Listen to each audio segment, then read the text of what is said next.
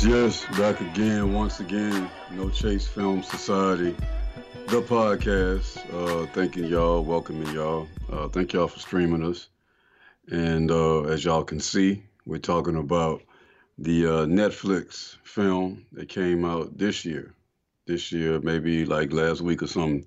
Coffee and Kareem. So appreciate y'all for clicking on us with that. But as always, I am Chris Ali. That's my name on here as well as on IG. So find me on that. And on the other side of this podcast is the head honcho himself, man. OTS head honcho, Big Derek. What's happening, man? What's going on, bro? Hey, man, here for another one. That's good. Yes, sir. Yes, This sir. is we're back. I guess back again with episode 14 or 14-ish, something like that.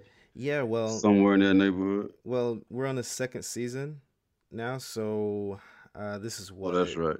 episode 9 of the second season. So, yeah. Right, that's for all the Apple people because I think Apple podcasts are the only ones that really break it up in seasons. See, since I don't use Apple, Oh, I'm kind of yeah. off when it comes to the seasons. Yeah, That's right. so That's right. to all of you Apple users out there, then I guess welcome to episode 9. But to the rest of us who's not with the Apple podcast platform, I guess this is like in the 13, 14 episode. Either way, appreciate y'all for clicking on us and streaming with us with this one. So we're gonna get right into it, man. Like what we do. Yes, sir. Compare these notes in day 20 plus of this quarantine that we've been under. Yes. Hope everybody's staying safe and secure out there from these cooties we got running around. But Yeah, that was something we thought was made make believe as kids, right? right. No, motherfuckers thought Michael Jackson was crazy though. Right. Yeah. No, he had the right idea. He Yeah. had the right idea for Yep. real. Yep. So, in all seriousness, man, this is a serious time. So, watch yourselves out there, man. Watch who you lay up with, and who you stand next to. That's Yeah. my advice. And wash your My note. hands. Definitely watch your hands. Wash your hands. Surprising you gotta Uh, tell that to grown folks now. really, that's something we should have been doing, right? Yeah. Yeah. But that's the time we living in, man, and Yep. not to be somber with the shit, but I personally believe we haven't really seen the worst of this shit yet. I don't think so either. But hey, we got movies though, Yeah. so Yeah. that's the advantage to this. Yep. So yeah, with that said, man, to everybody in society, again, stay safe. And let's go ahead and compare these notes. Since we've been locked in the house, we ought to have a few things to talk about. I really haven't seen much though Oh, really? since last time we talked. No, I mean I saw the feature that we're talking about today, Mm-hmm. and yeah, that's really it, man. I mean, I just been kind of catching up on some other things. Watching a lot of YouTube, which I do want to talk a little bit about that Mm-hmm. um, today because there's a particular YouTube channel that I guess you can say inspired a lot of my conversation that I want to have. But other than that, man, no, D, you got it, bro. So what's up? Have you what you think Well, came across, man? on we're recording this Tuesday, April what 7th. Um, Yeah. on Sunday, HBO premiered a documentary that I was excited to watch. Excited to start because I don't know how many episodes will be in this season in this series, but it's Atlanta's Missing and Murdered: The Lost Children. Okay, the Wayne The Williams. Wayne Williams, yeah. Okay. Yeah. Now I heard I listened to a podcast like I think maybe like a year and a half ago. I think it was called Atlanta Monster or something like that. Mm, It was based on this. And, they told the entire story, but it's different when you get to see the faces right. because it was when I listened to the podcast, it was like it was one thing, it was impactful. But when you can put the faces to the names of the kids Hmm. and also to Wayne Williams, it's very, very interesting. Mm. And seeing the mothers on there as well. They actually interviewed a few of them. Um, I would recommend watching it, especially at this point in time, because HBO is doing this thing where there's no subscription that's required to Mm-hmm. watch their content. Mm-hmm. I think they're doing that for the entirety of this This quarantine thing. quarantine. Yeah. Yeah. So I would recommend for everyone that's listening to go out and watch this. Um, it they dive real deep into this. They dive deeper into this story than the podcast did. So tell me what you already knew, I guess, about the story and some of the things you discovered new in this particular documentary. Because I've been, I'm from, we're in Georgia, and me Mm-hmm. being from Atlanta, Mm-hmm. um, I would like to say that I've been pretty exposed to a lot of the information regarding the Wayne Williams case. Mm-hmm. But there may have been something that has been recently developed or whatever. So just kind of tell me a little bit about what you didn't know or what you newly discovered about it, about the Yeah. case. Well, story wise, I knew that Wayne Williams was the guy that was the primary suspect Right. for the murders. I, from the podcast, didn't think he was responsible for it, all of those murders. Maybe a Mm-hmm. few of them, but Mm-hmm. not all of them because I forgot how tall he is, but he's a short guy. Mm-hmm. Um, and it just doesn't make sense that he was able to do all that, especially by himself. Now what I discovered just from this one episode, I think, was more so about how lax Maynard Jackson was. Mm-hmm. I didn't realize that he was so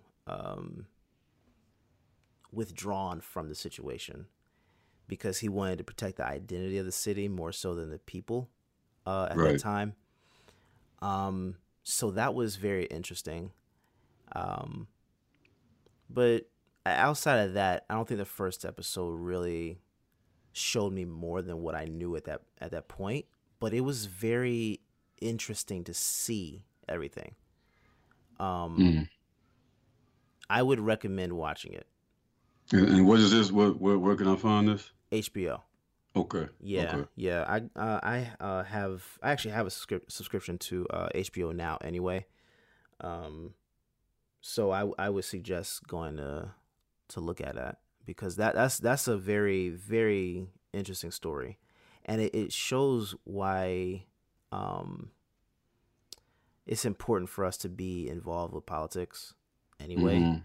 But I think one thing that actually kind of struck me very odd was that there was a group, I think called the Guardian Angels from New York, Mm-hmm. that wore red berets and stuff like that and Mm-hmm. came down here to teach people how to defend themselves and stuff like that.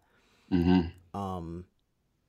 But I'm trying to figure out what the difference was between their mission and the Black Panther mission, because for the most part, the Black Panthers their goal was the same thing, to have us be able to protect ourselves, in the light that we don't have much protection from Mm-hmm. the cops or whatever. That's I an didn't, interesting observation. I never really thought about that. yeah, That little correlation between the two of them. I just know the Guardian Angels are predominantly white, that's and and and and, that's and it's why I based think in it was New different. York, I believe. I Yeah, want to. They're New York based. yeah, Oh, yeah. yeah. They had a few black people in there, but it was predominantly white. Okay. And that's what I'm very interested in knowing, why everyone was more willing to gravitate toward them and their goals versus the Black Panther. Right. You know, that's what actually irritated me watching this. Right. But yeah, definitely recommend watching it. I know you That know the Wayne story. Williams story has some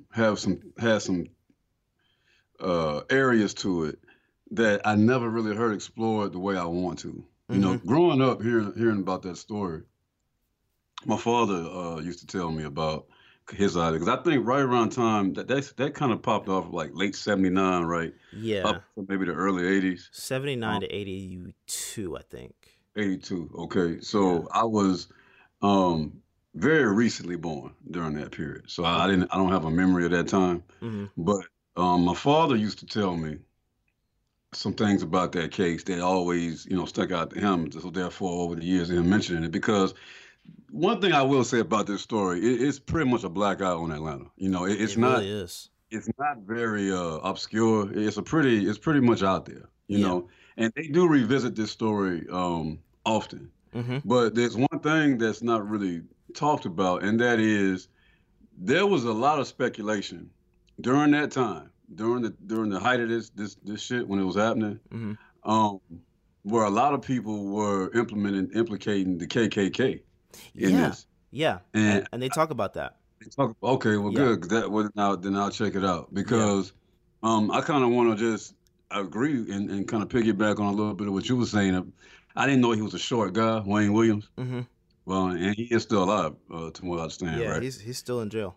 Yeah, I didn't know he had a small stature, but I do know that a lot of people at that time did not believe that one man could commit all these acts, the way it Mm-hmm. was happening. Mm-hmm. So, well, if that element is going to be explored, then yeah, I'll check it out because I'm inclined to believe, based on my understanding of the history, that there was definitely some outside force, a lot more organized and a lot more engineered Mm-hmm. that pulled that shit instead of just one lone black guy. And a lot of people don't realize he's not in prison for like all of those kidnappings. They only got him locked up for maybe like one or two, right? Yeah. I think it's about That they, two. that they had shabby evidence on. Yeah. Yeah. Yeah. I think it's So about two that they decided to just say, hey, this has to be the guy, and made him out to be the killer. right. I don't know that that's true. I really don't know that that's true. I want to say he's about 5'6". So are you inclined to believe that Wayne Williams is innocent after watching it? Well, they don't actually in this first episode. They don't talk much about Wayne. Oh, okay. So it's broken down in episodes. It's broken in episodes. Yeah, Okay. Okay. yeah. I think they're going to talk more about him in the next episode because it seemed like in the second half of the episode they started talking about him a little more. But this wasn't a Wayne Williams episode. This was the black children Mm-hmm. being killed and Maynard Jackson's um, slow reaction Mm-hmm. to all the killings. This was more And so he about that. he has always received a lot of criticism for his response to that. Yeah, Mayor Jackson, yeah, who was the first black mayor of Atlanta. right. And they have Shirley Franklin on there, Monica Kaufman, Franksky. Mm-hmm. Mm-hmm. For all those listening, those are big Atlanta figures. Right. Shirley Franklin was the mayor.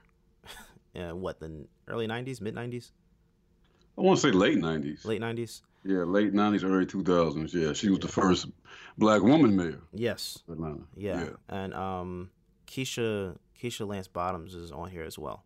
Okay, and she's actually talking about now because I know when she entered office, she's pretty newly elected. Mm-hmm. But when she entered office, she said that she was going to apply some technology, some newfound technology that could possibly exonerate Wayne Williams. I don't know how that's happened. I don't either. But yeah, that was one of the things I want to say. Right when she got in office, she mentioned that she was going to use some newfound technology or some forensic shit Mm-hmm. that could possibly, vindicate him. So Yeah, yeah, and she actually opens up the episode. okay, Yeah, so okay, they're this is because she did a press conference I think at the beginning of the year, mm-hmm, maybe late last year, but they had a press conference discussing this entire situation. I think Wayne had filed an appeal or something like that, mm-hmm, and I think his motion was denied.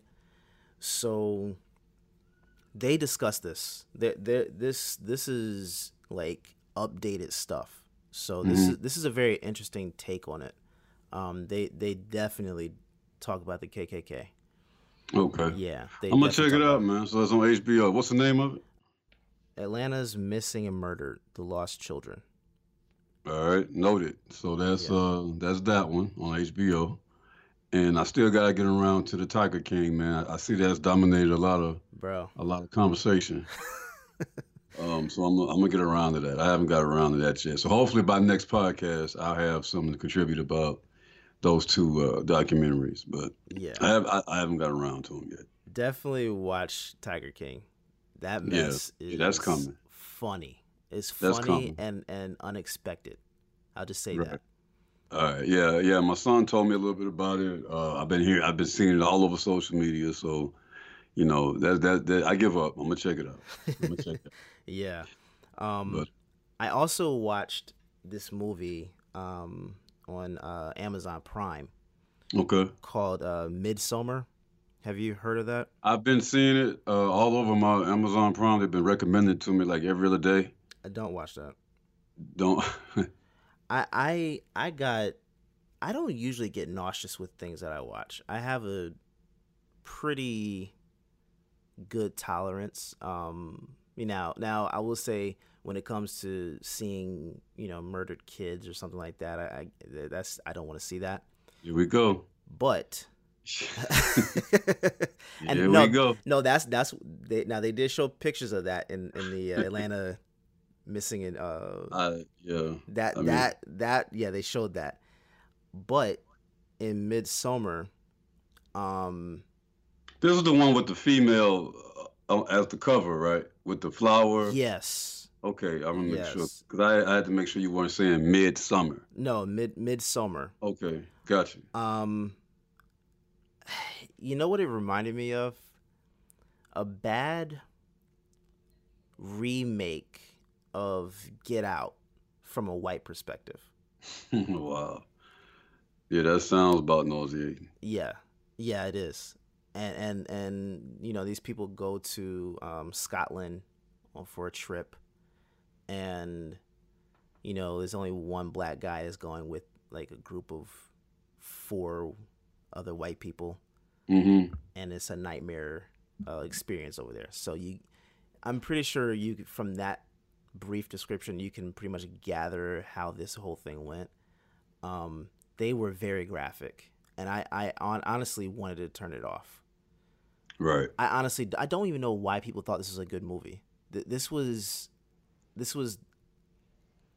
disgusting and confusing because I don't know what these white people are doing in this cult. It's basically a cult. So it's a cult. Okay. Yes, All right. and I'm confused as to why certain things are happening. Maybe it's because I'm a black man in a city. I don't know. But it weirded me out. It Yeah. weirded me out. And Rihanna actually apologized for recommending it. So the movie's about a white cult, Yes. essentially. Yes. Okay. I mean, I like cult movies. I wouldn't mind checking it out from that. Are they doing like torturous shit to each other? There's torturous Because white people stuff. torturing Yes. each other is pretty amusing too. Yeah, yeah. Well, check it out. Check it All out right. then. Check it out then. We can talk about it next week. No, I don't know about that. I mean, with all the child abduction, child abuse shit that you got on my itinerary already, I don't know if I want to fit in the abuse of cultic white people yet. Yeah, yeah. Pace yourself. Let me get the child cruelty out of the way first. Let me take that in, process that shit. Then yeah, we'll make my way over to that. But no, I have been seeing that though. They've been recommending the hell out of that. Yeah. It stays on my recommend list or whatever when I Yeah. go on Amazon. So Yeah, I'm confused. definitely what you talking about? I'm so confused about it. Hey, speaking of cults, I'm not trying to do no Tyler Perry bashing, seriously, but I'm just curious. I'm just curious, bro. Have you seen not the movie, it's the TV show that he has on BET Plus, Nope. which is well, I know you haven't seen it. I'm asking, have you heard of it? Because What are they? it's a TV show that he has on BET Plus that's supposed to be based on a cult, like a black cult. Now that you mentioned cult, you kind of brought it to my attention. Yeah, I think it's called. Really? I've been seeing it like advertised, like out in public and shit. So and I remember the character that's supposed to be one of the characters on this show is actually a spinoff from the White House show he has, the Oval. Oval. Yeah, so he has some spin-off show from the Oval that's streaming on BET Plus, which is actually based on a black cult. Ah. I'm a little curious. I'm not lying to you, man. I'm a little curious as to Tyler Perry's perspective on black cult.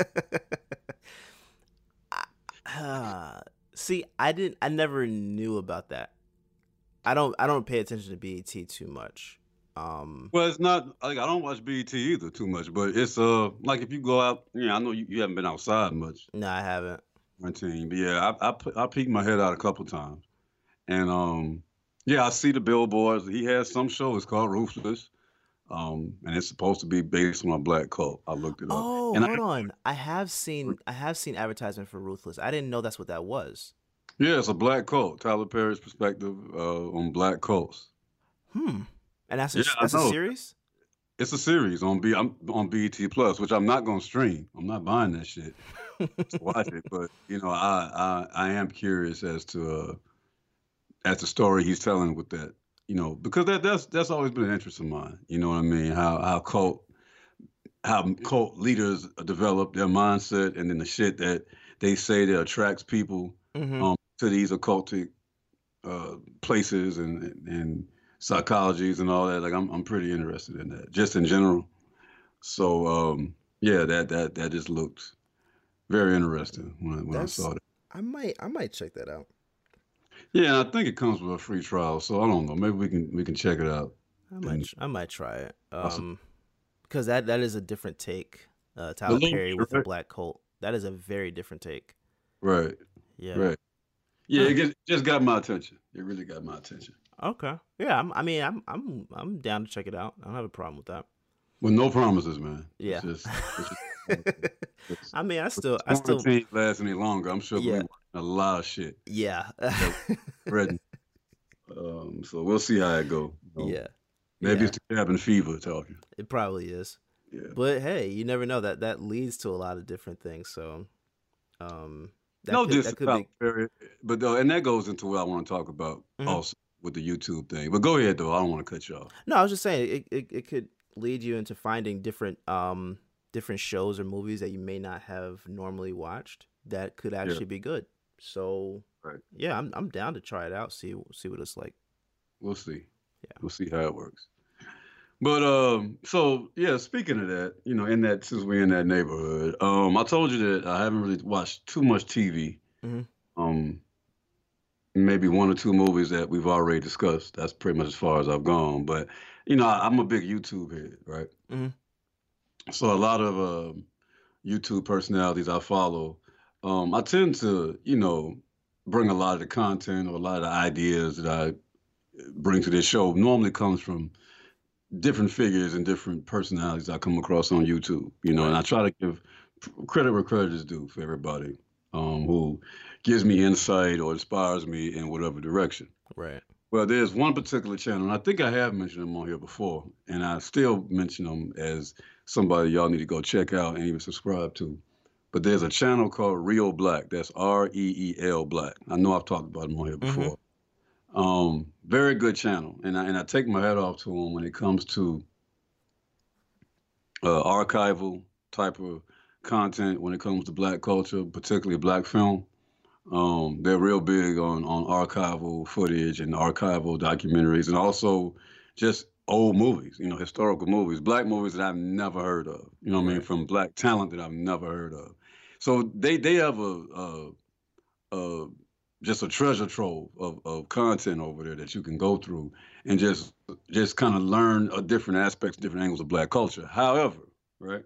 Hmm. I was listening to him recently, as recent as today, as a matter of fact, and one of the creators on there, I believe his name is Mike, had a brother on his live stream, and I used a term last week on the last podcast rather that I actually I was familiar with growing up, but I actually heard used by this particular, and I'll call him a film historian. The term I used last week, if y'all remember, was technology, Hmm. right? Which you know is a term that you know is relatively a creation of Elijah Muhammad and the Nation of Islam, but he the term and applied it to some of the delusions and deceptions that you find in cinema. Right. And that's actually, to me, a very applicable term to that, tricknology, because, and I'm gonna get into that actually a little bit later on with this Coffee and Cream film that we're talking about later on. Mm-hmm. But anyway, so Real Black, the channel Real Black on YouTube, and the brother Mike, who I don't know, never met these guys in my life. I just know them through their work.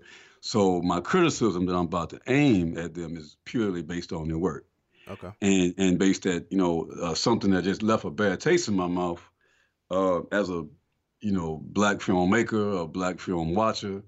Uh, some would say cinephile, in the proper sense.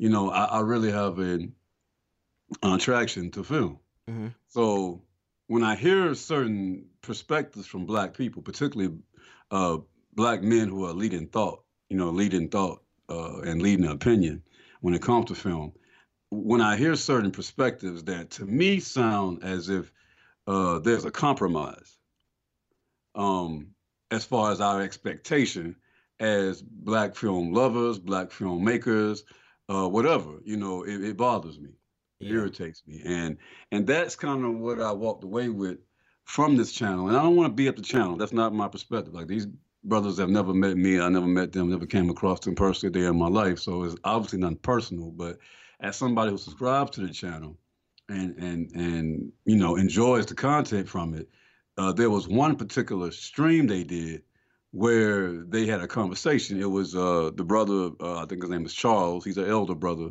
Mm-hmm. who is has a lot of content on that channel and on YouTube in general, where he's giving perspective on film criticism. And then Mike, he's like the curator of the run. He's the guy that runs the channel. Mm-hmm. Much respect to them, but they were expressing an opinion where there were it was certain movies out here, say for instance like Harriet, right? That we were pretty honest about on this podcast. Mm-hmm. Even though we've never seen it, I was pretty honest that I was in no hurry to see it based on the information that I've already gotten from the movie and what I know of the storyline Right. already.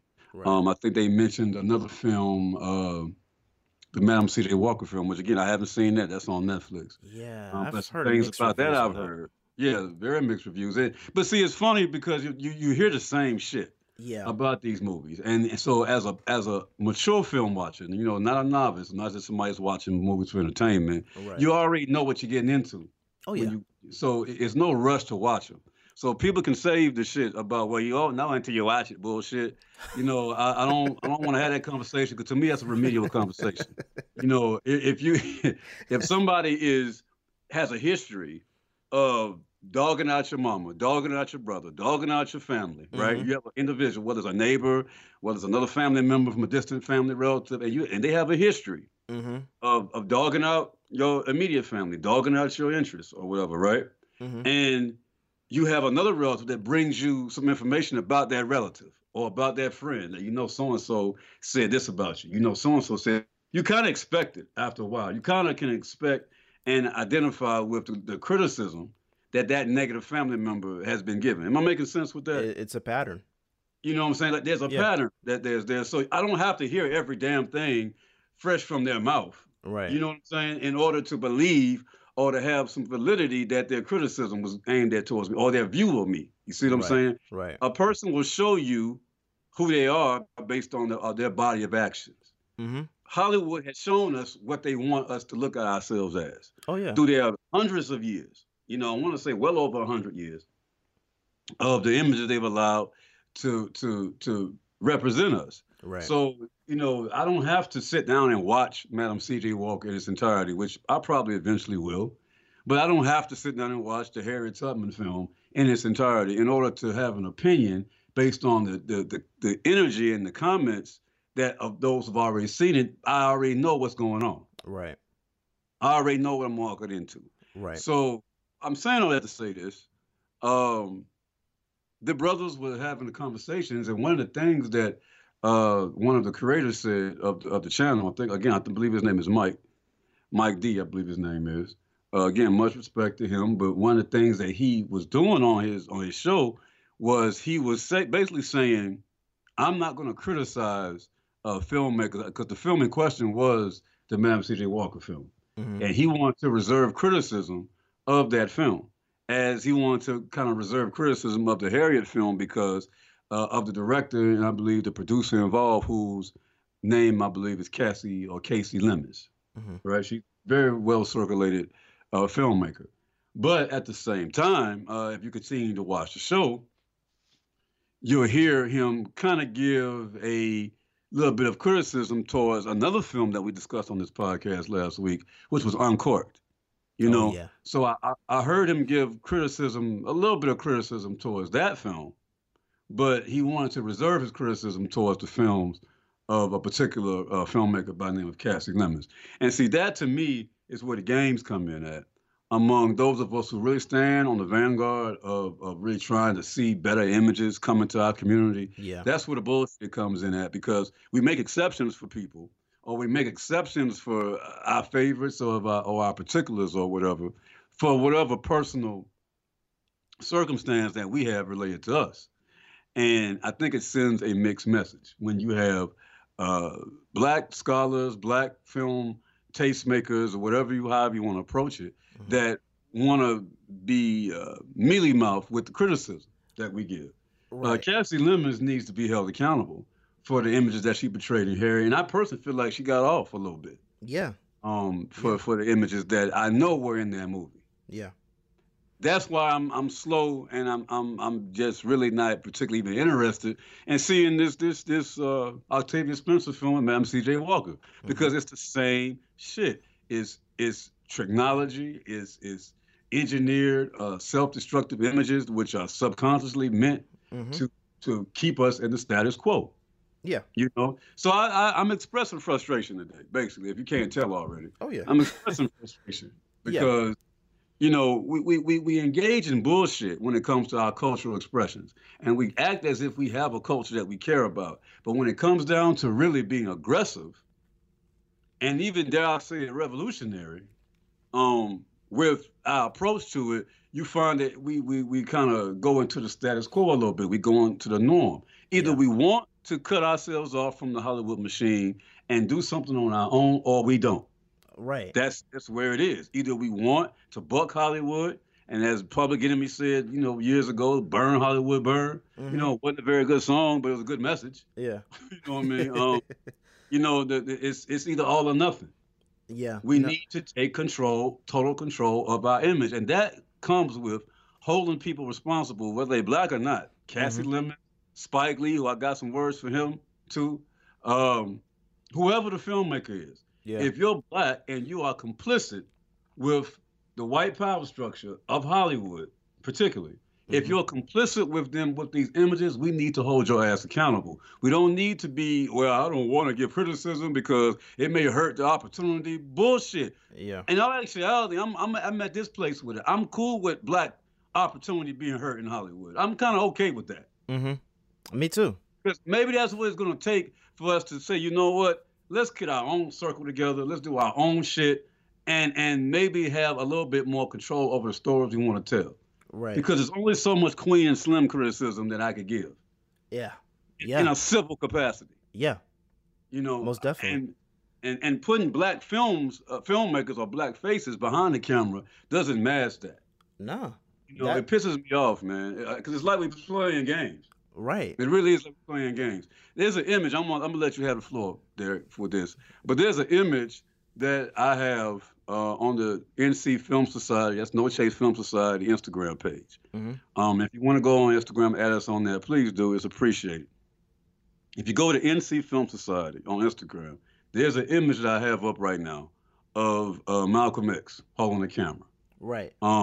Pretty random image. I don't know the history behind the image. I found the image. I saw it. And I thought that it represented something very, very strong as far as where my mind is and where I want to say that this film society somewhat stands on. And that is telling black stories from the mind of an independent black perspective. Mm-hmm. Malcolm X with a camera, that image to me represents that. Right. That, Malcolm X, even though, we can find criticism in his message, even though we can find criticism some of the things that he's represented, that's fine. But if there's one consistency to his message that I will always stand on, and that I feel like will live forever, is that he was one that taught we did not have to be afraid of white people. We did not have to be afraid of white consequences, Right. and that there was a detriment to being afraid of white consequences. So that's what that image represents to me, and that is the only perspective, that is the only philosophy, that is the only thought foundation that will change how we are culturally viewed until we take over our cultural image. I'm Right. gonna leave it at that for a minute and let you have it. No, I completely agree with that. That's actually why I say the things that I say about Tyler Perry. Exactly. That's exactly why, because the idea that we're going to be able to change um, where we are as black artists in film um, by staying with the status quo is it's a trash thought. It really it's really sad that um, in 2020 we're still in this stagnant place of trying to figure out who our leaders are going to be, like who's going to lead this next revolution, who's going to be able to help us have an identity and be able to help unify us all. We're not united, and Not at all. that's the reason why we're so um some of us are over here thinking of one way and some of us are over here thinking another way. Like we're so split and can't agree on anything because we have different um um we have different things that we have as priority.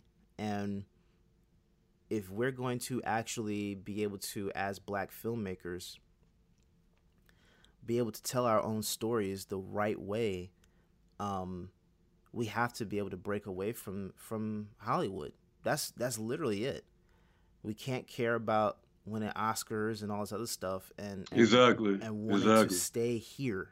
It's got to be all or nothing, man. It's all or You nothing. know, it's We got to be all or nothing. we're either going to stay with this or we're going to move on from this. There is no in between.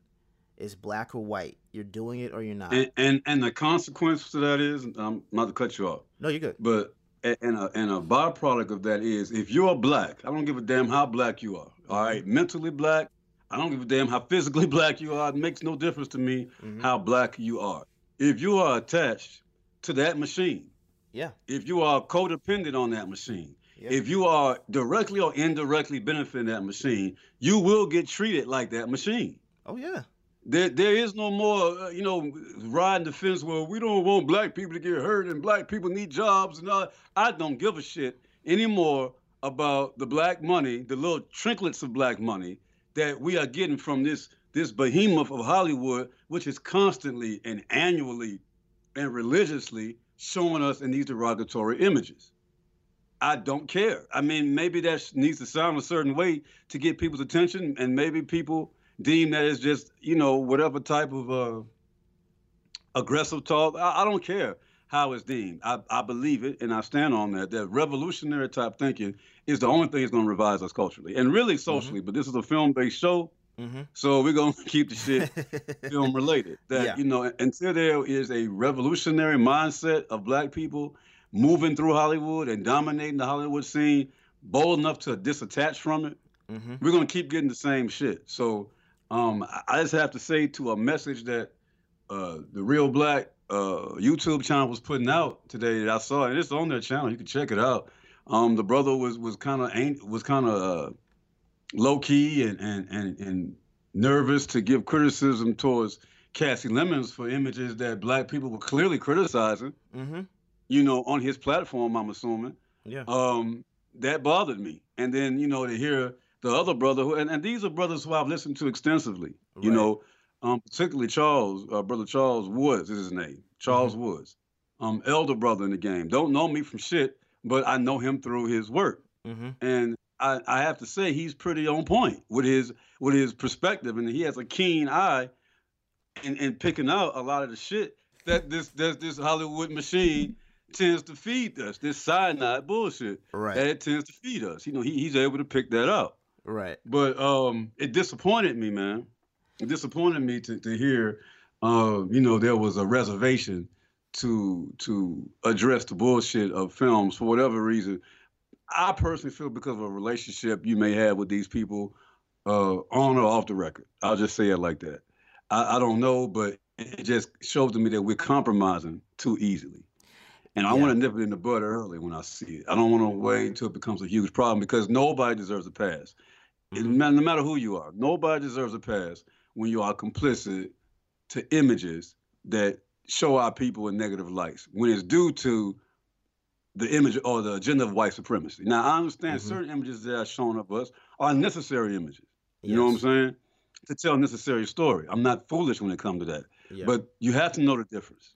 You have to know when the image is meant to reinforce a negative stereotype for the sake of white supremacy. You have to be able to know the difference. No, I agree And with that. I say unplug the whole damn thing. But Hmm. with that said, I want to move into the second part of my frustration with all this is that, you know, it's unfortunate that, I have to be one of the ones and you have to be one of the ones to kind of give this criticism because there are others out there like Spike Lee who have the platform, who have the artistic authority and the Hmm. artistic merit to address shit like this. But instead of doing that, now I took it easy on Spike last week. I really did, man, Yeah. because of my respect for Spike. But I'm kind of backing off of that shit right about now. Yeah. Um, like I said, man, Spike is one of those guys that, as and me speaking personally as a black man, gave me insight into a black man's ability, Right. in the creative lane of filmmaking that I never knew existed. Spike is responsible for that in my life, personally. I will always give him credit for that. Hmm. But, as I became a man and as I grow to become more of a man, and I observe the work of a person like Spike Lee, I'm starting to see, man, that he's one of them ones that is that sad case, that sad, sad story of the money pretty much desensitizing you to the reality of your people Yeah. and the reality of what's going on around you.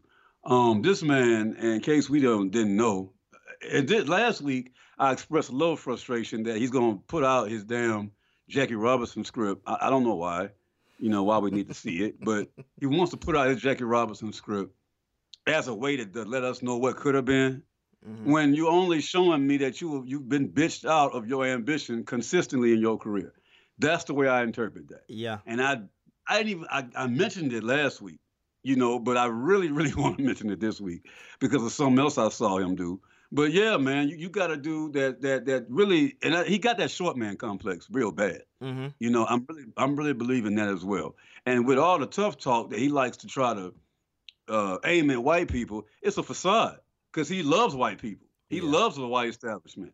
He Yeah. loves the white money, and that's why he plays games with speaking out on black issues. Hmm. So you release a Jackie Robinson script, that the script that could have been bullshit, which only shows me, like I said, that you have no artistic aggression. You have no artistic revolutionary approach to what you do. You kind of play by the game, and you bitch and moan just loud enough to get a movie promoted or to get your attention across. You know what I mean? Hmm. So here we are now again. Spike, well, about a week later, I'm doing the social media surfing or whatever. And here's Spike again, busting shots at Bill Cosby. I mean, This I don't week. know. Yeah, like this week, he released some tweet basically talking about um that Bill Cosby stole the idea of Different World from his film School Days Oh, come on. because his casting director Robbie Reed pretty much casted School Days and turned around and casted Different World. And he just went on about how how School Days was before Different World and Bill Cosby jacked him. His words. Bill Cosby jacked him for the idea, right? This is a motherfucker who made a Shakespearean bomb. I thought it was bullshit, but you made a Shakespearean version. I forgot the story, D. But when he turned into Chirac, Oh, I never even watched that. and, I and, and, refused. and you have spared yourself some bullshit. You know, I mean, come on, Spike, man. Is this what you're gonna do with your legacy, man? At these twilight years of your life, Right. I mean, you're facing the end of your days. I'm not saying I want Spike to die. I'm not Hmm. seeing a Spike dying or nothing like that. But I'm saying Spike is definitely closer to the grave than he is the womb. Yes. So is this the direction you want to go in? You know, you got kids that are pretty much adults now that's coming up behind you. Is this the foundation you're leaving them to bitch and moan, to cry, you know what I mean, and to point at white people about what they haven't done for you? Yeah. Yeah. When the resources that you've been given as a black filmmaker are unprecedented. You Yeah. see what I'm saying? Yeah. There's no excuse. There's no excuse. There should have Spike should have been Tyler Perry before Tyler Perry. Yeah. He Most should have been the definitely. one to lay the groundwork for Tyler Perry. Most definitely. But you know, but you use your opportunities to take shots at. I mean, Bill Cosby. What the fuck? What type of target is Cosby? He's blind. He's in jail. He's 80 plus years old. What fucking threat is Cosby right now? Why is it necessary for everybody to pile on Cosby? It's the same old Negro bullshit. Whoever the white man says pile on, we pile on. Whatever the white man considers trash, we consider trash. And I don't mean to be hyper-racial. I'm not trying to go hyper-racial on here, but this is what you get from Ali on No Chase. You get Derek from No Chase, and you get Chris from No Chase. Yeah. And Chris is hyper-black. You feel what I'm saying? And I'm very observant when it comes to things in my people. And when Spike is still my people. I love Spike as a black man. But I'm disappointed in Spike as an artist and really as a man. Yeah. You know, I mean, you kicking and screaming for Madison Square Garden tickets and shit. Yeah. But you can't get a movie made. Like right. You're showing that outside of words, that black masculinity is actually non-existent in Hollywood. That's all you're showing us, Spike. Yeah. That's all you're showing us. Yeah. You know, I mean, the most masculine thing, the most aggressive thing, I'm not going to say masculine, but I'll say aggressive thing, the most culturally relevant thing Spike has really done in years, right, was so-called attempt to give out George Zimmerman's address a few years ago. He fucked that up, but I admired it because I was like, well, damn, that's the most, you know, Pookie throw a trash can in the window shit I've ever seen you do. You know, but he ended up having to walk that back. Yeah. And end up, you know, because he fucked it up. But what I'm saying is the attempt was unlike Spike to make a move like that. But ever since that, outside of that one incident, you've never seen anything rebellious from Spike Lee. Yeah. And I think it's time to stop the facade, Spike. You know, like you're not the tough talking, rebellious Malcolm X filmmaker like you have led me and a lot of people to believe over the years. Yeah. I'm not for that. You know, I'm not cool with a black man who's a citizen his damn self busting a shot at a black man who was clearly railroaded. Like, come on, Spike Lee of anybody should know the nature of railroad treatment Bill Cosby got in that case. Mm-hmm. We don't have to go in depth, but if you pay a little attention to that case, you'll know that Cosby didn't get a fair trial and that Cosby got played with greatly in that case. Oh, yeah. And in addition to that, Spike, man, when Malcolm X was in production, and we can point out some of the, like we use the term tricknology, some of the observations of tricknology that was in that movie. Mm-hmm. I still say it's one of the greatest movies ever made, in spite of that. Right. But facing the fact that Malcolm X faced a lot of production trouble during the time it was being filmed, facing the fact that Warner Brothers cut off the money pipeline to Spike Lee, mm-hmm. facing the fact that Spike ran out of money essentially to make the goddamn movie, right? Facing the fact that it was Bill Cosby who got on the phone with a lot of black money in Hollywood and helped him get money to finish the damn movie. Right. If there's anything that I hate, man, that's expressed in anybody in any way or any sense, is blatant disloyalty, especially unnecessary disloyalty. Right. If anything, man, you could have did something else with that criticism besides make it public like that. For somebody that actually helped your career, for somebody that actually helped you receive financing for the defining movie of your career, mm-hmm. he owed Bill a little bit more than that. No, I agree with that. He owed Bill a little bit more. Yeah. Even if he felt the way he felt. I mean, motherfucker, you felt that shit then. Like, I mean, Different World was well on the air when mm-hmm. when Malcolm X was being made. Mm-hmm. You know what I mean? School Days was long done when Malcolm X was being filmed. You didn't have that kind of problem with Bill Cosby when he was breaking you bread to get the movie done, and when he called Oprah and Michael Jordan and Magic Johnson to help you break bread for your movie. You didn't feel that animosity about no goddamn school days then. Why is it an issue now, some 30-some years later, and the man is rotting away in prison? Yeah. That's a coward move. Yeah. That's a coward move. And I lost a lot of respect. I've been losing respect for Spike, man, for years now, for a few years. Yeah. But it's a quiet loss of respect because of the respect I've had for him. But now I see, man, you're just another goddamn celebrity that's tied to the Hollywood machine. You got that Oscar, so you've been blowing them enough to get an Oscar, an honorary Oscar. It wasn't even an Oscar you earned.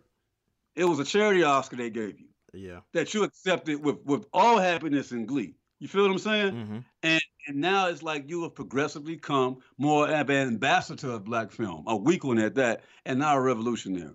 But that's how you got in the game, Spike. That's what put you on the map, is that you were an image of one that was rebellious with a camera to tell stories that were not typically told. You misled us, Spike. You misled us. You let us down.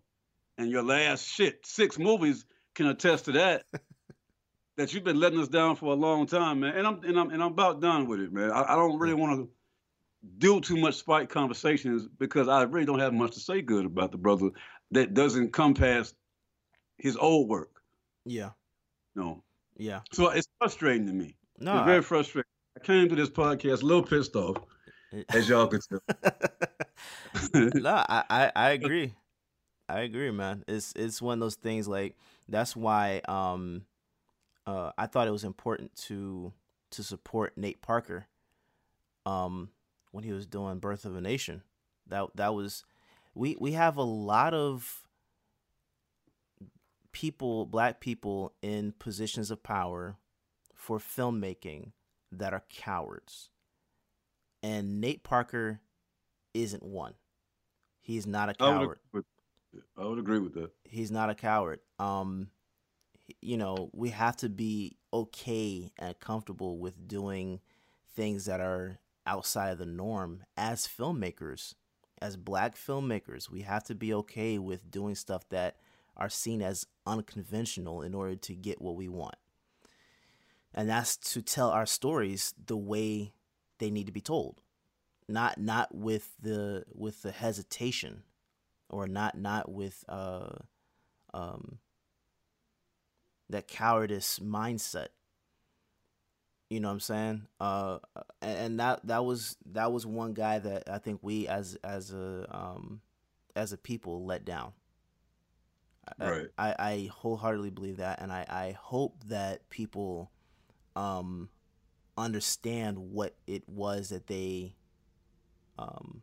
missed out on supporting, and when he comes out with his next film, go and support him. And that's interesting you mentioned that about Nate, because even that connection that is with Nate and Spike. I don't know if you remember or if you realize, but you know, Spike on appearance, right, jumped behind Nate Parker's last film. I think that film went to Cannes, if I'm not mistaken. That's right. It was one of those big film festivals. I may be cloudy on which one, but Nate Parker had a film that came out, the one that came out immediately after Birth of a Nation, right? Which really got no attention. I don't even know the name of it. I think I know it deals with a father in a police station, somebody trapped in a police station or something like that. But I know very little about it, but I know that the movie got very little attention. But Spike got behind Nate with that movie. And damn near literally just got behind him, meaning he walked the red carpet with him, I guess. I mean, that's as much that I can say. He may have produced it. I don't know. I gotta look that up. I don't know if Spike put any money in the movie. I believe he did, but my criticism again would be, we need to have Spike. Spike should be to us what Steven Spielberg is to Jews. Oh yeah. You know, and just overall, you know, just the white Hollywood establishment. Spike should be that one. You know.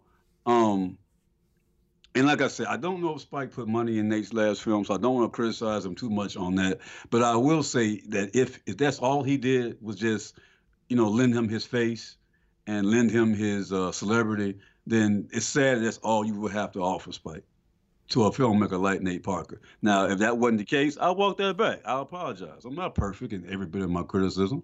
You Mm-hmm. know what I mean? And all of my criticism doesn't come from a research place. Some of it does come from a very emotional place or a passionate place, I will say, instead of emotion.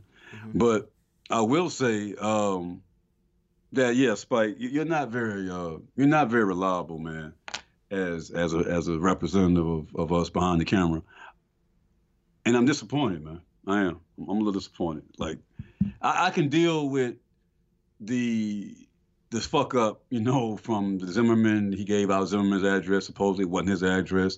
He fucked up. I can deal with that. I can deal with the fact that you had a totally tone deaf perspective to the death in Chicago with that Chirac shit. I can deal with that. You know what I mean? But I can't really deal with. I can even deal with. I'll tell you a story. I can even deal with this, right? I met Spike one time. Mm-hmm. One time I met Spike at Morehouse College, Okay. and I happened to have a book that he wrote. It was a book I was reading Mm-hmm. at the time. It was the book he wrote on Malcolm X. Because at one point in time in Spike's career, and this is early Spike's career, he would have a companion book to just about every movie he put out. I think Spike's first 5 movies, I want to say, maybe 5 or 6 movies, each came out with a companion book. That was kind of like dealing with the subject of the behind the scenes of that movie and the subject matter of that movie. And Malcolm X had one. And I had that book. I was reading it at the time. Spike Lee was at Morehouse College, and I found out that he was there. And I just wanted Spike to sign the book. You know what I'm saying? I had the book with me. I said, "Well, damn, Spike's down here. Let me, see if I can get down here." And I went to the event that he was at, and I met him. Had the book. It was his book. I mean, he saw the fucking book. He obviously knew it was his book, but he looked at me like I asked him for $25 or something. When I when Oh I asked him to man. sign the book, he looked at me like I wanted to borrow some money, and I'm like, man, like it's this is your fucking book. This is your book. I'm not giving you some shit that is not related to you. So I always kind of had an issue with that, but I never held that against him because he's a human being, Yeah. right? He's a human being, and you're not supposed to look at people in terms that you don't necessarily look at yourself in. Mm-hmm. And people have bad days. So that's just a side story to let you know that I don't have anything really personal against Spike Lee. Right. But my issue is pretty much as a public representative of us, and particularly in the area of filmmaking, man. He's very, very, very detached from our reality. Yeah. And I believe that the success he's received, and bear in mind, Spike didn't come from a poor background. So I'm pretty inclined to believe that Spike doesn't have much of a relationship with a lot of the day-to-day shit, I'll say, Yeah. that a lot of black men in particular, but black people in general deal with. And that was kind of obvious with his depiction of black violence in Chicago with the shit he gave us with Chirac. That he's very detached and very removed from that. And it's not personal. It's just a body of shit that I've seen. And yeah, this whole bullshit, petty ass Bill Cosby criticism that he gave, it pushed me over the edge, man. Yeah. It pushed me over the edge. So that is what it is, D. Yeah. No, I can understand that. That it is very, very understandable. We just have to like I said before, we have to be okay with doing the unconventional things, and if part of that is calling out the ones that are in power um to do things the right way, then that's just what we have to do. You know, saying what needs to be said, doing what needs to be done, and moving forward. Right. That's pretty But much it. and I just want to observe this too, as far as how and I'm want to move on, and we can move on to the film. But I just want to observe this as well. Spike gave criticism at Cosby for taking the story of School Days Mm-hmm. for Different World. I just want to say as well, I've seen every damn episode of Different World probably 2 or 3 times over. Yeah. I have never walked away with a familiarity to School Days ever. So I don't relate to that. I don't understand Spike's observation on that. Yeah. But secondly, though, it's funny. It's real funny to hear him even say some shit like that because go again another personal story. I would say about 7 years ago, I was in talks with a black radio host, a black disc jockey. He was from Atlanta, Mm-hmm. a black radio host from Atlanta. His name was Ralph from Ben Hill. Now, a lot of people from Atlanta know Ralph from Ben Hill. If you're not from Atlanta, then you have no clue of what the hell I'm talking about. But Mm-hmm. Ralph from Ben Hill, and Ben Hill is a black section of Atlanta. Yeah. Ralph from Ben Hill was a radio host that was pretty popular, I would say, during the late '80s, early '90s in Atlanta. Anyway, I was involved with a documentary. Now, some people were producing on his life.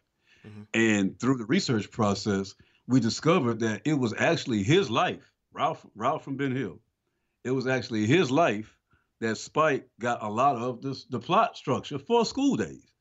Oh wow, are you serious? I mean, the dude I'm talking about, Ralph from Ben Hill, he was actually a student on the Morehouse campus. He actually had a brother that was on the Morehouse campus who was very pro-black. And it was very instrumental in a lot of the protest nature that was on the Morehouse. I mean, this was all his story. Never gave his brother credit for it. As a matter of fact, one of the things that, because he was, I don't know if he's still alive now, but during our conversations with him, that's one of the things that he told, that he was very public about, is that, Spike took a lot of my story for that School Day script, never gave me credit for it. And here this motherfucker comes and wants to scream on Bill Cosby through Twitter about somebody jacking him from something. And I'm going to be honest with you, I confronted Spike on Instagram during that time about that. I asked him about that, and he confirmed it. That, yeah, everybody knows I took the story, that I didn't live that shit. I got it from an experience that he learned from this gentleman, Ralph from Ben Hill's story, when he went to Morehouse College. So the hypocrisy of this shit is just ridiculous, man, which makes Spike borderline ridiculous. Yeah. Like, he's become a caricature of it must be the shoes, motherfucker, that he was working with Michael Jordan on back in the day. Like, you've literally just become a caricature of a black filmmaker. Yeah. Of really himself, And it's disappointing, man. And I really have no hope in anything. And this is where I guess a lot of people will disconnect with me on. But I have no hope for people like Spike, man. I don't. I have no hope for him. I think that you pretty much are what you are. Mm-hmm. You're comfortable in life, and now you're willing to sacrifice your own people at any extent to stay relevant to the machine. You want to keep getting them Oscars. You want to keep getting Oscar attention and Oscar buzz. And this is what you do to stay in that conversation. And it's disappointing, Spike. And you're a hypocrite. Because like I said, you took the damn story of School Days from a black radio jockey, a talk show host that you never gave credit to. Mm-hmm. And for you to criticize Bill Cosby for that makes you a hypocrite. So, yeah. Yeah. No Chase Film Society. You got anything for that, D? I think I'm good. I had to get that off the chest. Nah, that's perfectly fine, bro. Yeah, perfectly fine. That's where we are with that. So we saw Coffee and Kareem. We both saw that. I saw it today. I think you saw it yesterday. No, I watched it today. Oh, we both saw it today. All right, so it's a pretty fresh day. Yep. All right, so Coffee and Kareem, we're gonna be talking about that next, right after this trailer, and that's it, the trailer. So with that said, let me get my head together, man, after this Spike Lee shit. I'm gonna leave y'all with this trailer. We're gonna be right back with this feature presentation conversation on Netflix's Coffee and Kareem. You have the right to remain silent! Aren't you trained for shit like this? Let's do this. What the? Kareem needs to go by a friend's house after school, and he asked that you pick him up. When my mom dated this one guy, and we became BFFs. You were BFFs with a grown-ass man? There's literally documentaries on Netflix about why that's so sick and fucked up. I think that's a different... You expect us to be BF? Fuck out of my face, man. Good talk. Welcome back to my channel. Remember when I told you about that white cop who was humping my mom? Well, now you see what happens when you fuck with me. pig stuck his dick in the wrong blanket. They said that you've been talking about the deal. Oh, shit! Hey, who's back there? Kareem, run! Go! Get in! Back up, yo. Your dick is rubbing against my ass. Well, then turn towards me. I don't want to rub dicks either. Is everything okay? This all started when your son tried to have me killed because he saw us having sex this morning. Now the most dangerous drug dealers in Detroit are trying to kill us. Oh, why did I date a white guy? My friend Sharon was right. All of you are fucked up. Go, go, go! It's the police! Ow!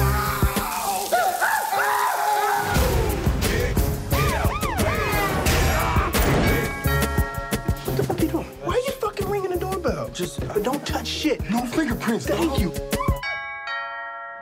Oh no! The fight's out! I'm about to punch you! Yeah, this is my fucking scene right here. Tell your mom we went to Chuck E. Cheese.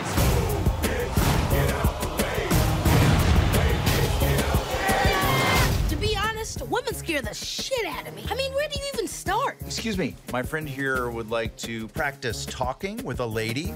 Tell me about yourself. I was born and raised in Detroit, and I have an associate's degree in biology, and I'm studying to be a veterinarian. How much you look at your... No. Oh, bitch, get out the way. Get out the way, bitch, get out the way. All right, 2020s came out this year. Matter of fact, a couple of days ago, Netflix film Coffee and Kareem, starring Ed Helms as Coffee, Officer Coffee. Taraji P. Henson is in this one, sleepwalking through it. Terrence Little Garden High, I guess that's his last name, plays Kareem. And also we got a couple of appearances from David Alan Grier. Yeah, those are pretty much all the noteworthy ones in here. But this one is directed by a director I'm not very familiar with, Michael Dowse, and written by a guy named Shane Mack. All right, well, Coffee and Kareem. All right, this one is look at this one within the tradition of, what's that movie that came out? It's a movie that came out in the 70s called Bad News Bears. I don't know if you saw that one, D. But no, I've heard of it, though. I know what it is. Yeah, I want to say it came out in like the 70s, maybe the early 80s or something, called Bad News Bears. And that was like one of the first movies that really showed kids cussing. So there's a little niche for profane, movies with kids and using profanity. There's one that came out recently. What's that called? What is that called? It had a little black kid in it. I think it was called Bad Kids or something like that. Who was in it? I don't know. Let's look that up. Let's see movies. But anyway, we'll get to that. But I want to say it's called Bad Boys or Bad Kids or something like that. But yeah, this is one of those movies that come in that vein. You got a foul-mouthed black kid who is teamed up or forced to be teamed up with a dunce-ass, stupid-ass cop who's played by Ed Helms, and he plays Coffee. I think the guy's name is James Coffee in the movie. And through his, he's forced to be linked up with him because he wants to get his ass kicked. The black kid attempts to get James Coffee fucked up in the movie because he discovered he was having sex with his mother, who is played by Taraji Henson. So Taraji Henson is in this interracial relationship with this dumbass cop who's literally like a real dunce-ass pushover cop. And her black son, Kareem, doesn't like him. He has a little disdain for him, so he sets him up to get hurt. And through that, we see, again, a cat and mouse situation ensues where some corrupt cops were mixed up with some fake street dudes, some very weird off-brand street dudes that was in this. And, it's just a mess of a plot to an extent. And it's very familiar plot. It's supposed to be given in the tradition of, like, even in some of the artwork, you see some of the artwork that resembles 48 Hours, which is the movie with Eddie Murphy and Nick Nolte. They try to play that off. They got some Bruce Willis shit I'm seeing, a Bruce Willis Die Hard image. They try to, it's just weird. The whole concept is like Cop and a Half. I don't know if you ever seen that shitty ass movie called Cop and a Half, but it's just a profane version, a weirdo version of Cop and a Half. And I don't know that last movie that I was trying to think of, but it was a movie that came out a couple years ago that was based on a bunch of kids that was real profane. So that's a lane now in Hollywood. You know, kids who talk nasty and shit, cuss and shit.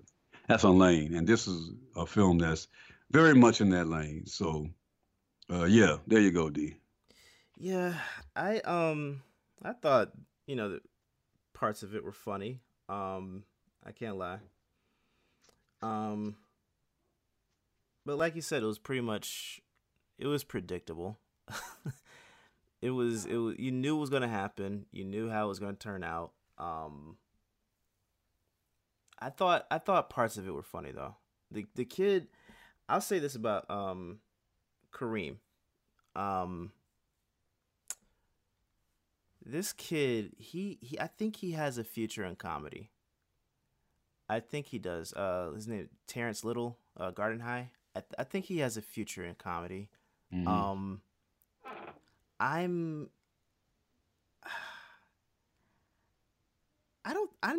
not one to say that I gravitate toward films like this. This is one of those other films that I heard recently where people were saying, "Oh, this is trash."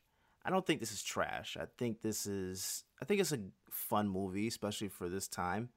While we're in quarantine, I think it's fun to watch. That's pretty much all I have to say about it. It's not a.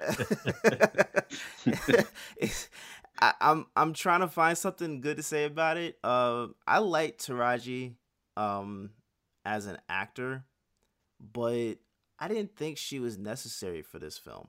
She slept through this movie, man. Yeah, this seemed like one of those roles where you show up for like 3 days and you do your parts and go home.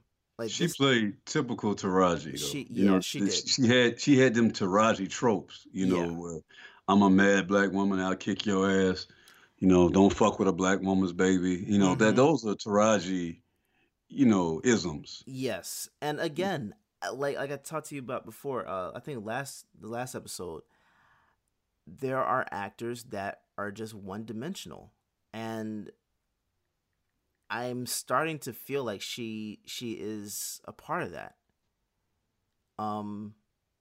Because again, like you just said, she just plays these typical roles of a angry black woman.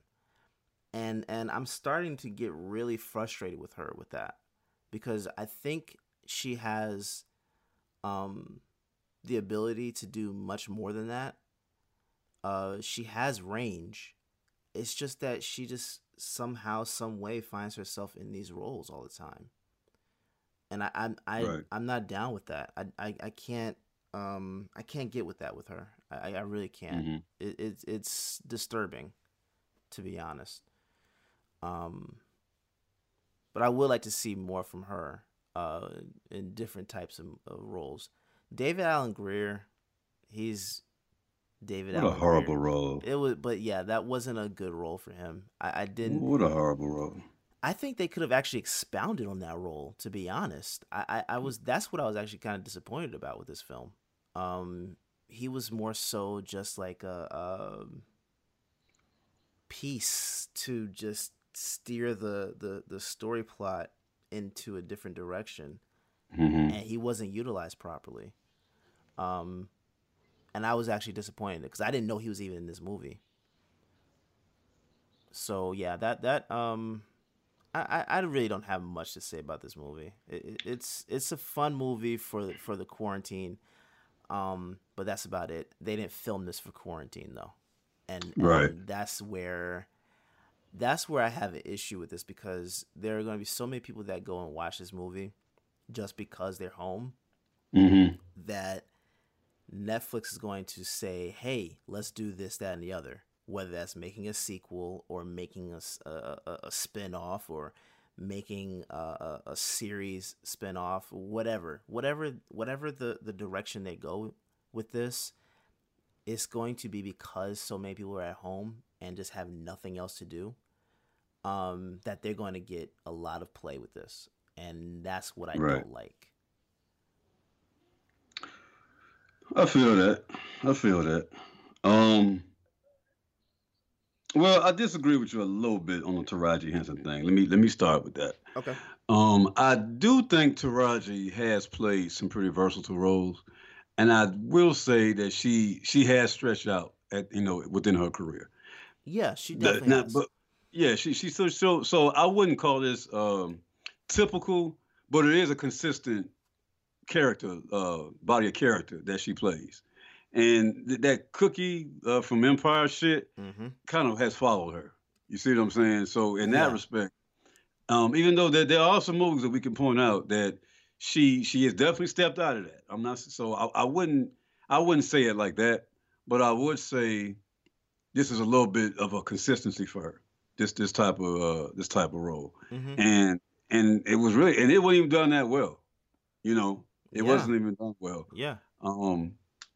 Again, I think she just kind of barely showed up in this movie. For her to be Taraji Henson, actually, this was a step down for her. I didn't really see this within the lane that she's normally been going in. I mean, she's pretty much held down her own movies the last couple of years. So I don't know. I was a little set back to see her to play this type of role. This seemed like more of a role that was for somebody a little bit more up and coming. Yes. Than Taraji. I don't think she brought anything to it, outside of the typical black woman shit. But what was there for her to bring to this role? That's another thing. I mean, it was an odd role. I mean, here it is. You have a woman who is a very much a black woman who's in a weird ass interracial relationship with this goofy ass cop. But she's actually fucking with him, and literally she's screwing him in the movie. So you see that there's a relationship that she's taking serious with this dude, but at the same time, at another part of the movie, which we'll talk about, I guess, a little later, she clearly expresses regret for something that she knows is not like her, to rock with a white dude like this. I'm not here to shit on interracial relationships. That's not what I'm trying to do. But I'm just saying that this character that Taraji played was not consistent with the interracial relationship shit that she was in with this guy. Yeah. I saw two different people. Yeah. But at the same time, though, I will say this: that's not a crime because this is a ridiculous comedy, and it's kind of meant to be a ridiculous comedy. And this is one of those movies that kind of takes advantage of the fact that, okay, I'm a comedy, I'm meant to make you laugh, so my plot structure, it does not really have to be solid or any type of way really coherent. You know what I mean? Yeah. So it's not a movie to be taken seriously, which is another reason why it's a bit of a step down for Taraji. Not saying that she can't play comedy. She can play comedy. Yeah. She's good within comedy and drama. But this right here seemed to have a mediocre tone to it, and her being in it didn't really add anything to the movie. So my most disappointing character in the film has to be her. The kid was not really good.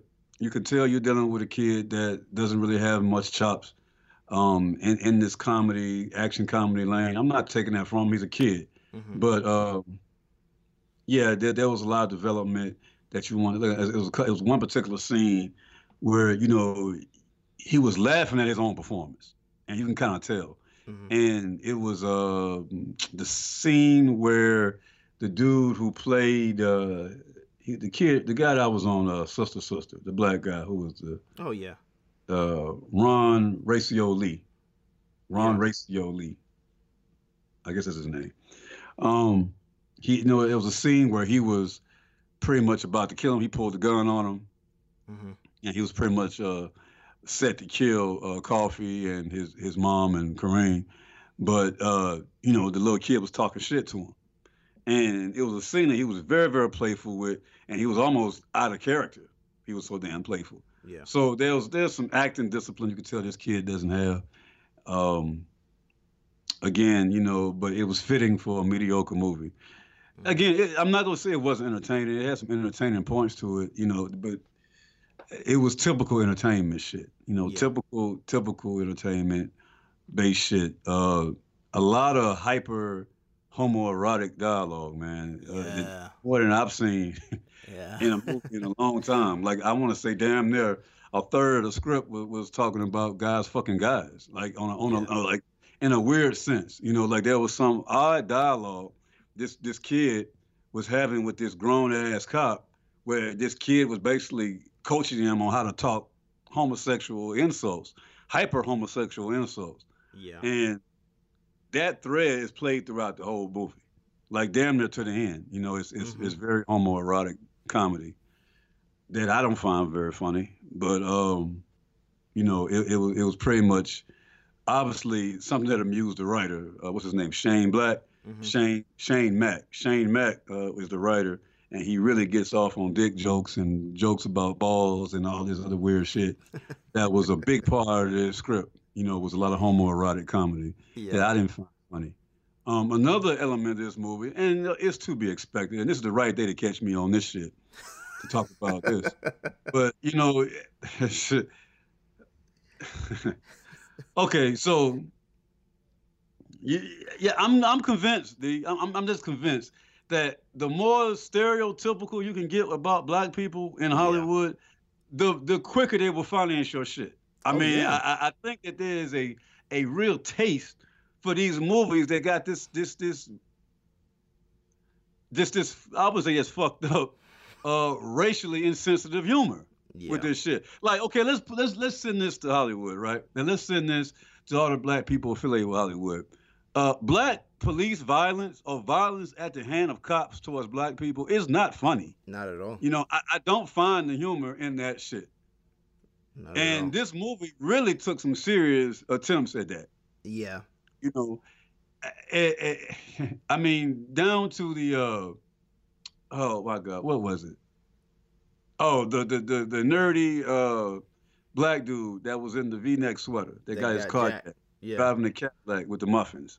Yeah. Right. You know, and him, oh, you got your hand on your gun. I'm a black dude. You got your hand, like, you know, that to me tells me that you're aware of a fucking problem that's a detriment to our life, and it really has no effect on your conscience. That's what that tells me. When you can approach and making light of it, right? It tells me first of all, you're aware of the shit. You know it's a real thing, but to you find it to be amusing. You see what I'm saying? And that to me, as a viewer, is always a problem. You know, because you don't get away with jokes about the Holocaust in no fucking movie. Try that shit. Just try it. I want somebody to try that shit. Try jokes about the Holocaust. Try jokes about Hitler. You know what I mean? Try making jokes in light about Hiroshima, with America bombing Hiroshima and the Japanese. Make jokes about that shit.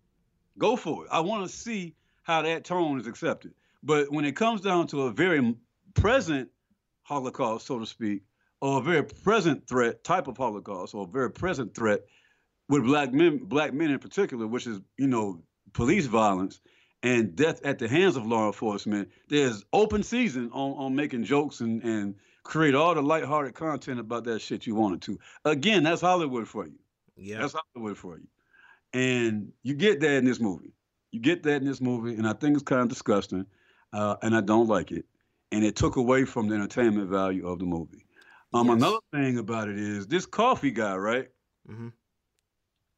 So he's a weird character in this movie. We talked about the phenomenal white man on this movie. On this podcast also last week. I brought out my concept that I see in films, which is the phenomenal white man. The white man that just overcomes every fucking obstacle, every fucking time, by means that are only known to him, you know, and phenomenal motherfuckers like him. So we get that. And this is probably the first time I've really noticed it. I know it's not the first, but probably the first time I've noticed it, where you got a imbecile, idiotic white man who still comes out the phenomenal white man and doing the phenomenal shit. Yeah. Coffee was an idiot in this movie. And his consequences for him being so stupid, I never really realized, you know, because of, I guess, the brilliant writing of Shane Mack, the screenwriter. But, you know, this dude is a fucking idiot in this movie. But you still see his racist streak, his propensity for racism. And I'm going to tell you the scene, right? Which is really a fucked up scene. Now, but, okay, I'm going to tell you the funniest scene of the movie. and I'm gonna then give you the most fucked up scene of the movie. The funniest scene in the movie is when that kid tased the shit out of his mama. That shit was hilarious. I'm gonna tell you that's worth the whole movie. I ain't gonna lie, man. He dropped fast, and that shit was funny as hell. Yeah, I didn't want to laugh at that. I did. I laughed out loud. I didn't want to laugh at that because I was like, man, that's I thought about that. I was like, man, if I ever tased my mom, oh my God. He did it with the quickness, man. He did, man. He was in full-blown mama/bitch mode, and he just neutralized her ass.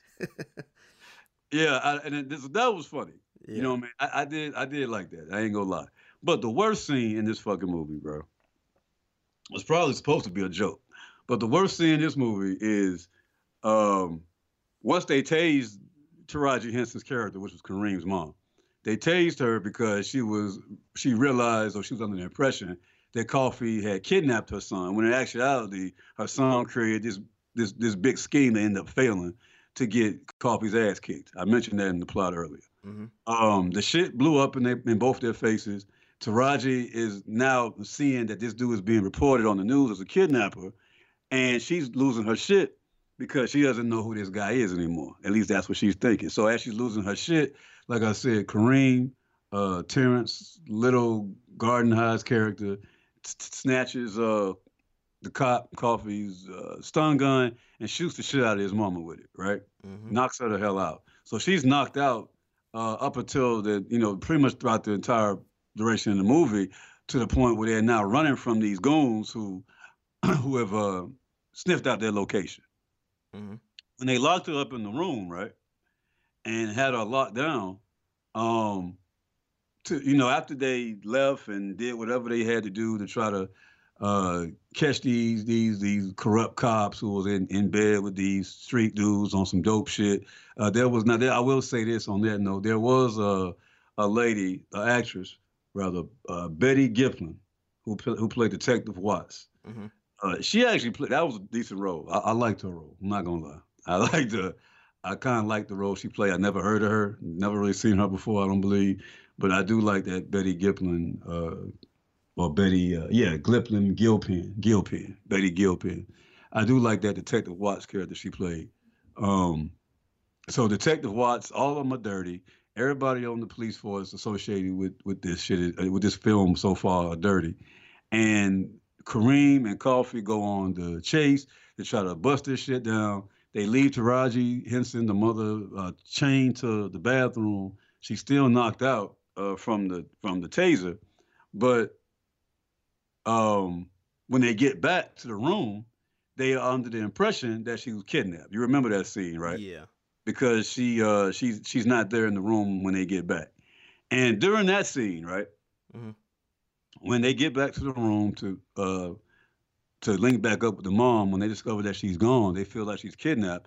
During a rift, there's an exchange that takes place between Kareem and Coffee, and Kareem tells Coffee, "You're not my dad." And this motherfucker responds back, "Well, your dad left you," or some shit like that, right? Like, your dad left and abandoned you, and that's why I'm here. And dude was like, "My dad didn't leave. He died of cancer." You know, some shit like that, right? Yeah. Which was a very interesting scene, right? Which I think was the worst scene of the fucking movie, because you got this dude just walking around like, okay, first of all, you're fucking his mom. Yeah. So to what extent are you invested in his mom where you are not really aware of what the hell is going on with her kid's dad? Right. Exactly. You just assume that, your daddy left you. Your daddy abandoned your black ass. So that's why I'm here. Like, no, my dad died of cancer. That was the kid's response. So I just felt like that was very slick. Again, that tricknology. Mm-hmm. That was some of that cyanide. That was some very slick shit that were able to kind of subliminally show you in this film that there are these undertones, man, of stereotypical common racism that exists, even in white dudes who date interracially and get black ass and hang out with black people. There's still these seeds, you know what I'm saying, mm-hmm. that come out from time to time. So I thought that scene kind of portrayed that. It was a horrible scene, in the movie. Yeah. Very interesting scene. But another bad scene was the police captain, Hill, Yeah. which was Yeah. played by David Alan Grier, right? Mm-hmm. Now here's a black man in authority. I'm gonna show you the racial bullshit and everything. This is what I'm gonna do. Mm-hmm. All right. There's a scene where you got the black police captain who's trying to bring order to the goddamn situation. That there's a rift between Coffee and the detective I just mentioned, Detective Watts, who was dirty in the film. Come to find out that what they do, like you said, very predictable shit. Captain Hill, David Alan Grier's character, is also dirty in the film. So the police force in Detroit, the movie takes place in Detroit. So this damn near entire police force in Detroit is wrapped up in this corruption. And when you hear David Alan Grier's character, which again is supposed to be comedic, but you got a black dude who's the captain, right? Mm-hmm. He's over the detective, but of course, he's a cokehead in the movie. He says he loves cocaine. He goes on about how he loves cocaine and how he was very open about his corruption and this shit. And he's the captain of the police force. But ultimately he gets his head blown off by who? Detective Watts. She just kills the shit out of him. So like, black life is handled very loosely in this movie. There's literally a black dude who gets blown to fucking pieces in this, like literally. He gets blown to fucking pieces in this movie, and his head is just kicked off of a pile of cocaine like a soccer ball. She just bounced his head, his decapitated, blown off fucking head, just out of the way, like it wasn't shit. Like these are the images that you gotta subject yourself to on Netflix. Yeah. So.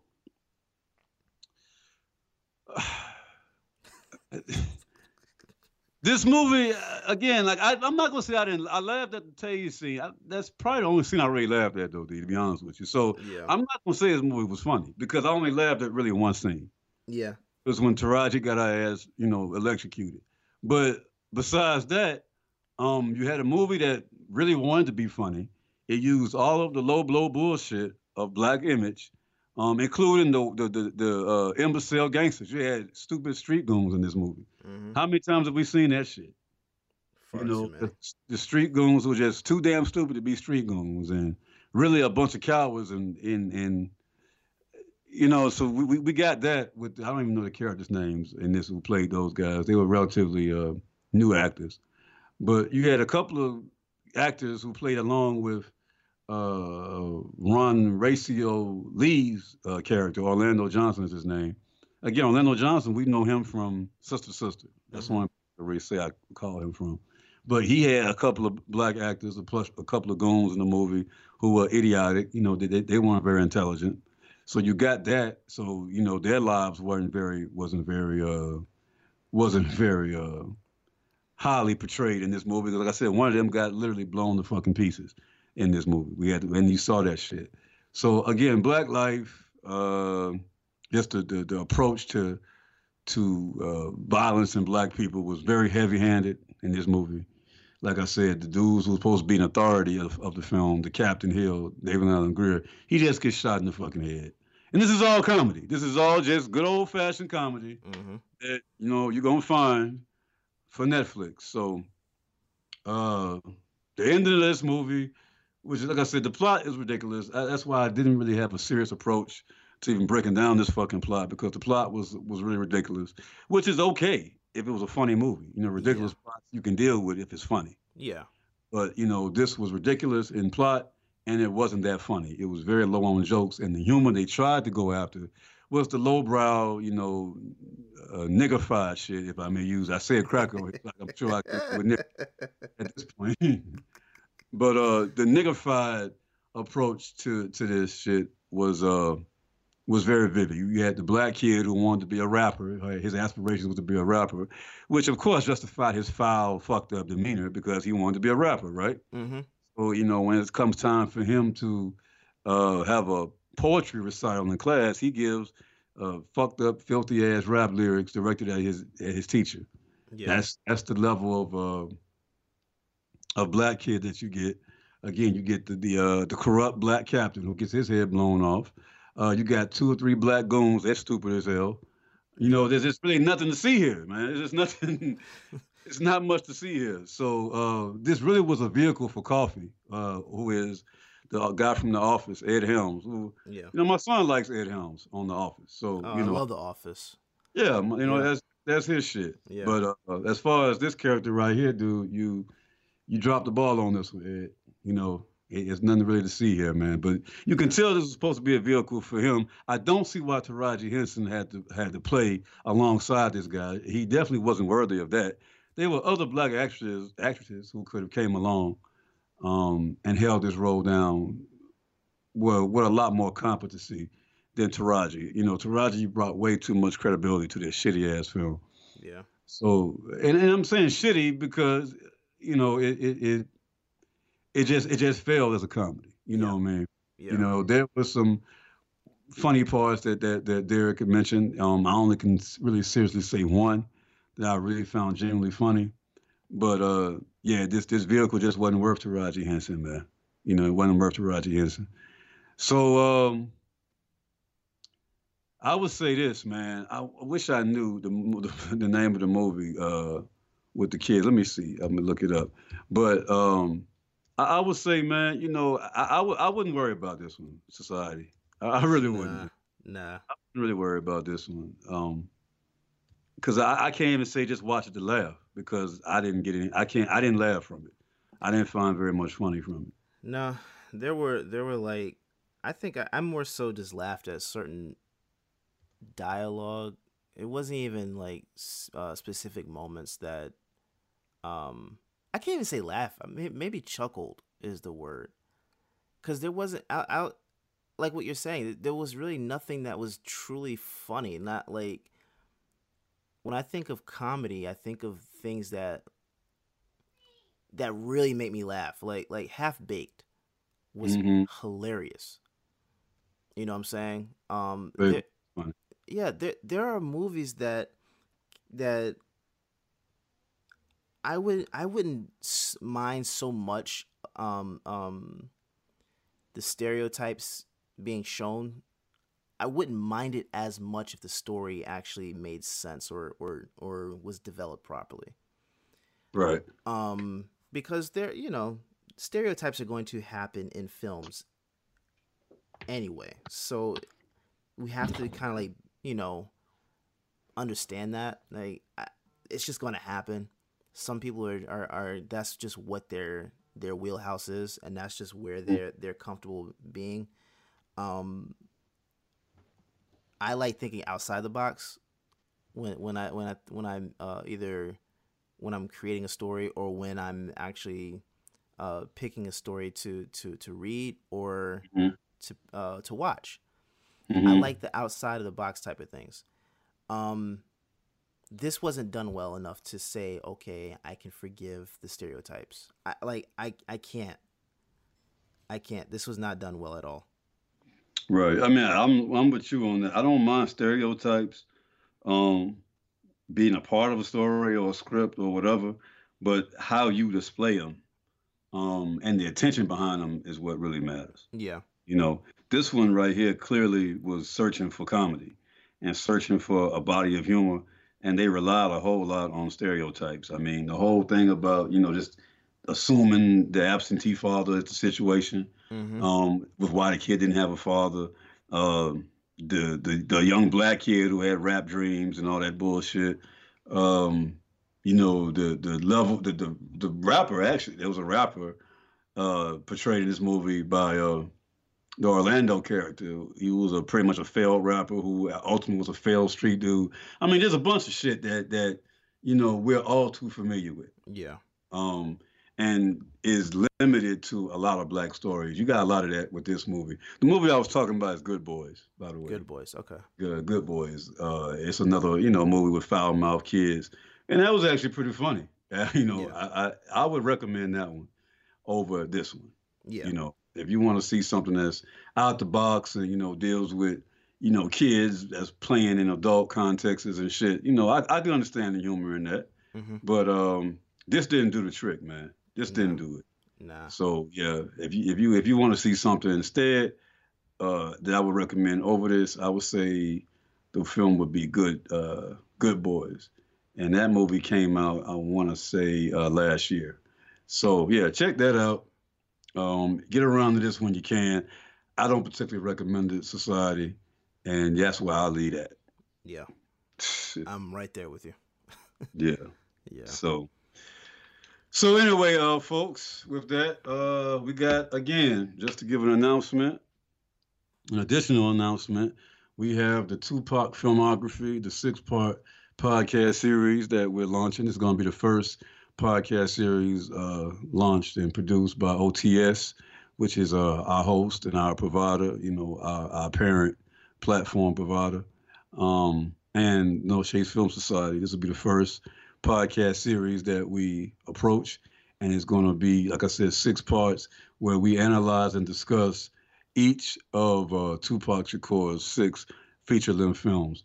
We're going to start with Gridlock and one more. We're going to try to release 2 at a time. I'm not going to tell you the second one, and because basically we want y'all to follow us on Instagram. So please, the majority of these updates you're going to get, particularly with the Tupac filmography podcast series, you're going to have to get online as far as social media.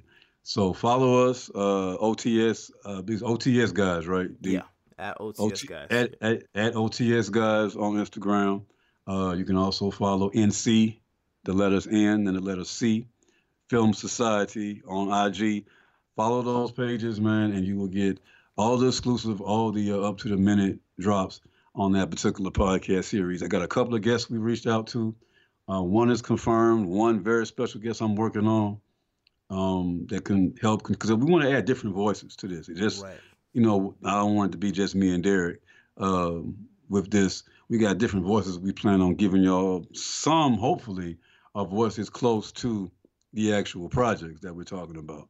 Yeah. But please check that out. Watch out for that. We got one coming to y'all real soon as this week. And again, it's called Tupac Filmography, a 6-part podcast series where we discuss and analyze the entire filmography of the icon, the late, the great one, Tupac Shakur. Also, there is a particular way that I'm asking everybody to rock with the society, No Chase Film Society, and it would actually, I would actually consider y'all members if y'all can do this for me.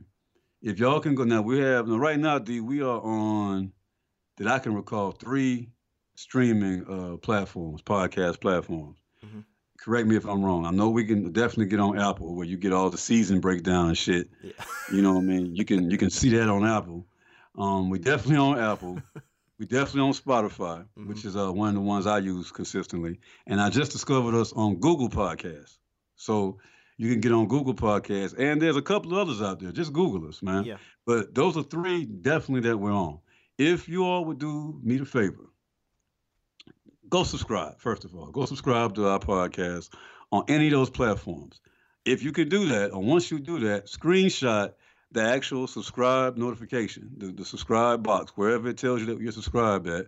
Once you subscribe, screenshot that, post it on your IG, tag NC Film Society on that, and I promise you, you will have priority on every contest.